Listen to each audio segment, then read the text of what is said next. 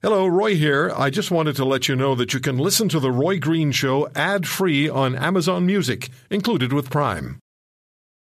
This episode is brought to you by Visit Williamsburg. In Williamsburg, Virginia, there's never too much of a good thing. Whether you're a foodie, a golfer, a history buff, a shopaholic, an outdoor enthusiast, or a thrill seeker, you'll find what you came for here and more. So ask yourself, what is it you want? Discover Williamsburg and plan your trip at visitwilliamsburg.com. When you think of a family of 5, and 4 of their lives are stolen, under the circumstances we know happened, it just makes you feel ill. It makes you feel ill. Hussein Hamdani is a lawyer in Hamilton. He's a member of the Hamilton Mountain Mosque. He's a former member of what was known as the Hamilton Jewish Arab Muslim Dialogue Committee. And I had something to do with the formation of that committee back in the early 2000s. And the committee's objective was to foster dialogue. And the committee members were frequent in-studio guests at CHML. And they were the sponsors of the 2006 presentation of Interfaith Dialogue with Judea Pearl, the father of slain journalist Daniel Pearl, and Professor Akbar Ahmed, the professor of international relations at American University in Washington, D.C. I thought of Hussein when I first encountered this terrible situation in London and called him right away. And it's been a while since we talked. And he joins me on the program on the Chorus Radio Network. Hussein, thank you for coming on with us, and condolences to you and everyone in the Muslim community in this country. Roy, thank you so much for the kind words and the condolences. Really appreciate you saying that, and congratulations on getting your second dose. That's fantastic. I want to congratulate you and also thank you for this opportunity to speak. Well, I feel lucky that I've had my second dose. Fortunate, and we'll see. We'll move forward now. Hussein, do you consider the horror of a family of 5 being attacked in a terrible way, and thinking of a 9-year-old boy who has to live with this for the rest of his life, 4 family members dying, is that the action of one deranged individual, or is it a reflection of a greater issue within Canada and an issue specific to Muslims in Canada, do you think? Yeah, no, it's bigger than just one deranged individual. I'm going to share with you and your listeners a statistic that should embarrass all Canadians, and that is more Muslims have died in Canada for being Muslim than in any other country in the G7 in the last 5 years. Think about that. I mean, we have the smallest Muslim population, and yet we have at least 3 incidents in which Muslims were murdered simply because they were Muslim by perpetrators who didn't even know them, but just knew that they were Muslim. And so this isn't just happenstance. This isn't just one, murderous individual in London.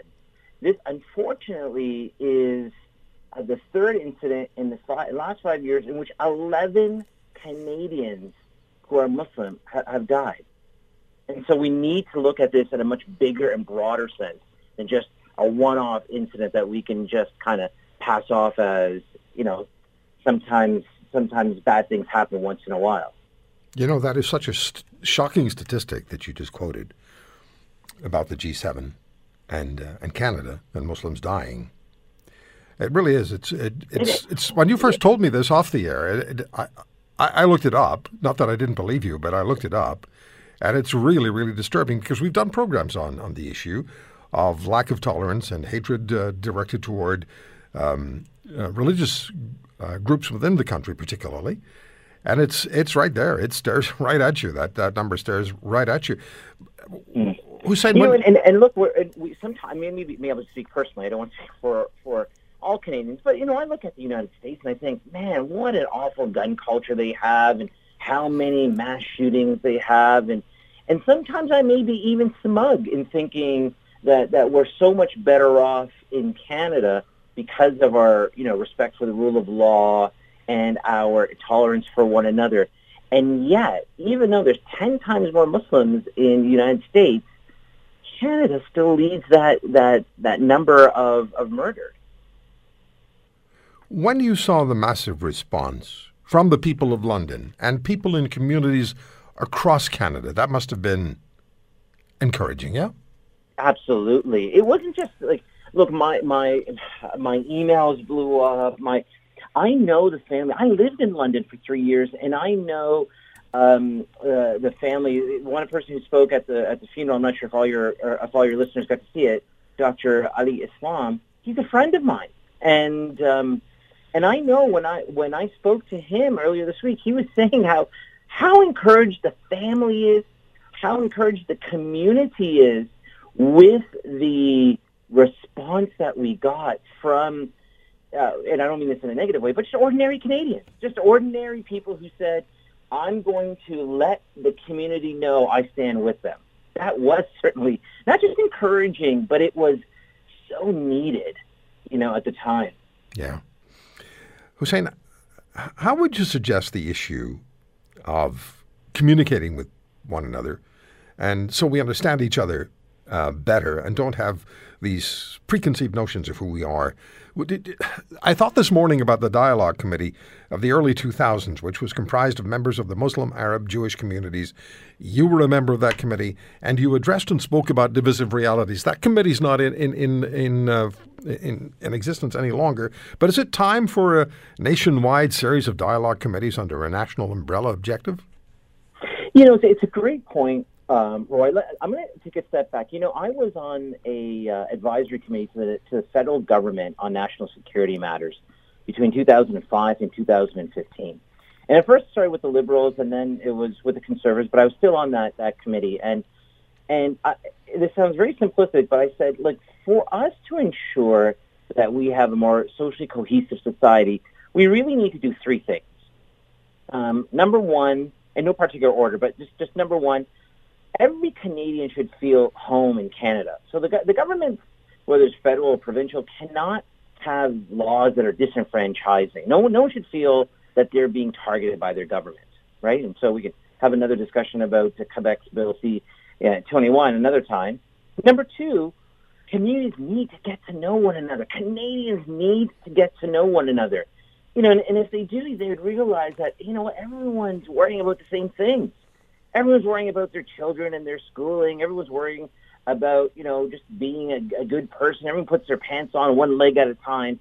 That our commonalities and our similarities dwarf those of our differences. And then the third point, though, is that communities must be self-reflective and have a zero tolerance for the propagation of hate within their communities. And so I know I took that back, and I made sure that within the Muslim community, we didn't have statements that are anti-Indigenous or anti-Semitic or anti-LGBT, whatever it was. We need to make sure we have zero tolerance. And so I would say in this now context that we're speaking about, in terms of white supremacy, the last 2 points really matter. We need to get to know one another. We need to realize how close we are. But we also need the allyship. We need the partnership of the white community to say, look, these guys who are killing are doing so in your name, in white supremacy. So we need you guys as partners and collaborators to ensure that this doesn't happen in your name anymore. So it's a multi-pronged effort, I would say, Roy. We do need more dialogue, and I think the more we love each other and understand each other, the less hatred there will be. But we also need the white community to say to themselves, we can't allow our young people to be so far off doing things in our name that is murderous. And frankly, I'm Canadian. When you mention younger community, and as soon as actually before you said that, I was thinking along those terms. And my hope is always with younger generations who grow up together, who understand one another because they do grow up together. They do the same things with one another. They enjoy the same activities with one another, and they don't see each other as being different. And I experienced some of that when I was in my early teens. It was a different dynamic, but my buddies were my buddies, and if my parents' generation saw their parents differently, that didn't mean I saw them differently. I just saw them as my friends. So the younger generations, I think, are the hope. Would you say? Would you agree? Yeah, yes, but there's a but there. Right? Okay. The difference between your generation and I put myself in my generation and the newer generation is that we didn't have to deal with social media the way these guys do, and so what happens is, when I was young, we had one TV in the house, and we watched hockey together as a family and maybe the news together, but there wasn't a lot of choices, right? You watched it, and if you're old like me, you had to get up and turn the channel with your hand, right? Like we didn't even have remotes when I first started. Nowadays, it's very different. You get on YouTube and you get on the internet, and there's millions upon millions of chat groups, and so yes, the youth is the hope of the future, but we need to help make sure that they don't go down rabbit holes of prejudice and bigotry. It's all out there. It's interesting you say that, because as you were talking, I thought, well, that individual who is charged in London is 20 years of age. Yeah. So when I say young people, you're right. There are external influences with the younger generations now that my generation certainly didn't face, and you didn't face. And that is a major consideration. Let me ask you this: Sure. How do people treat you? Have you observed? Have you experienced inconsistent acts? People may say something to your face, and later you find out when your back is turned, other things may have been said. Have you run into that? Yeah, it's a very good question. I would say yes and no. So when I was younger, growing up in St. Catharines, and I love St. Catharines, but I was growing up in St. Catharines as a young boy. I'm talking, when I was 8 years old, 9 years old, kind of like how Fayaz, the lone survivors. I was rejected service at grocery stores. I remember one, not I shouldn't use plural, but I remember this. Like, they refused to take my money because it was a neo-Nazi owned place, and they didn't want to serve someone who's non-white. And that stained me to this day. That's like 40 years ago, and I'm still remembering it like it was yesterday. But of course now, Roy, I grew up playing hockey and lacrosse. I'm a partner of a law firm. I'm 220 pounds. It's not me that people target with Islamophobic sayings and actions. It's not me that they usually go after the woman in the mall who's wearing the hijab, who's walking with her kids. She's the one who often feels the victim. Or that man with the funny name and the darker color skin who can't get a job. Those are the people who face the Islamophobic actions on a day-to-day basis. It's not a guy like me who has command of the English language, who's got a secure job and right. and can hold his own. Right. So no, I can't say I faced it today to my face. But we know it exists, and it's usually Hussein, may I do this? May I commit to doing another program with you and get some other people in on it, and you and I will work on that together, and we'll do a show on that in the very near future. Is that all right? I would love that. Okay. Let's stay in touch for sure, and we will do that program. If you want to hear more, subscribe to The Roy Green Show on Apple Podcasts, Google Podcasts, Spotify, Stitcher, or wherever you find your favorites. And if you like what you hear, leave us a review and tell a friend. I'm Roy Green. Have a great weekend.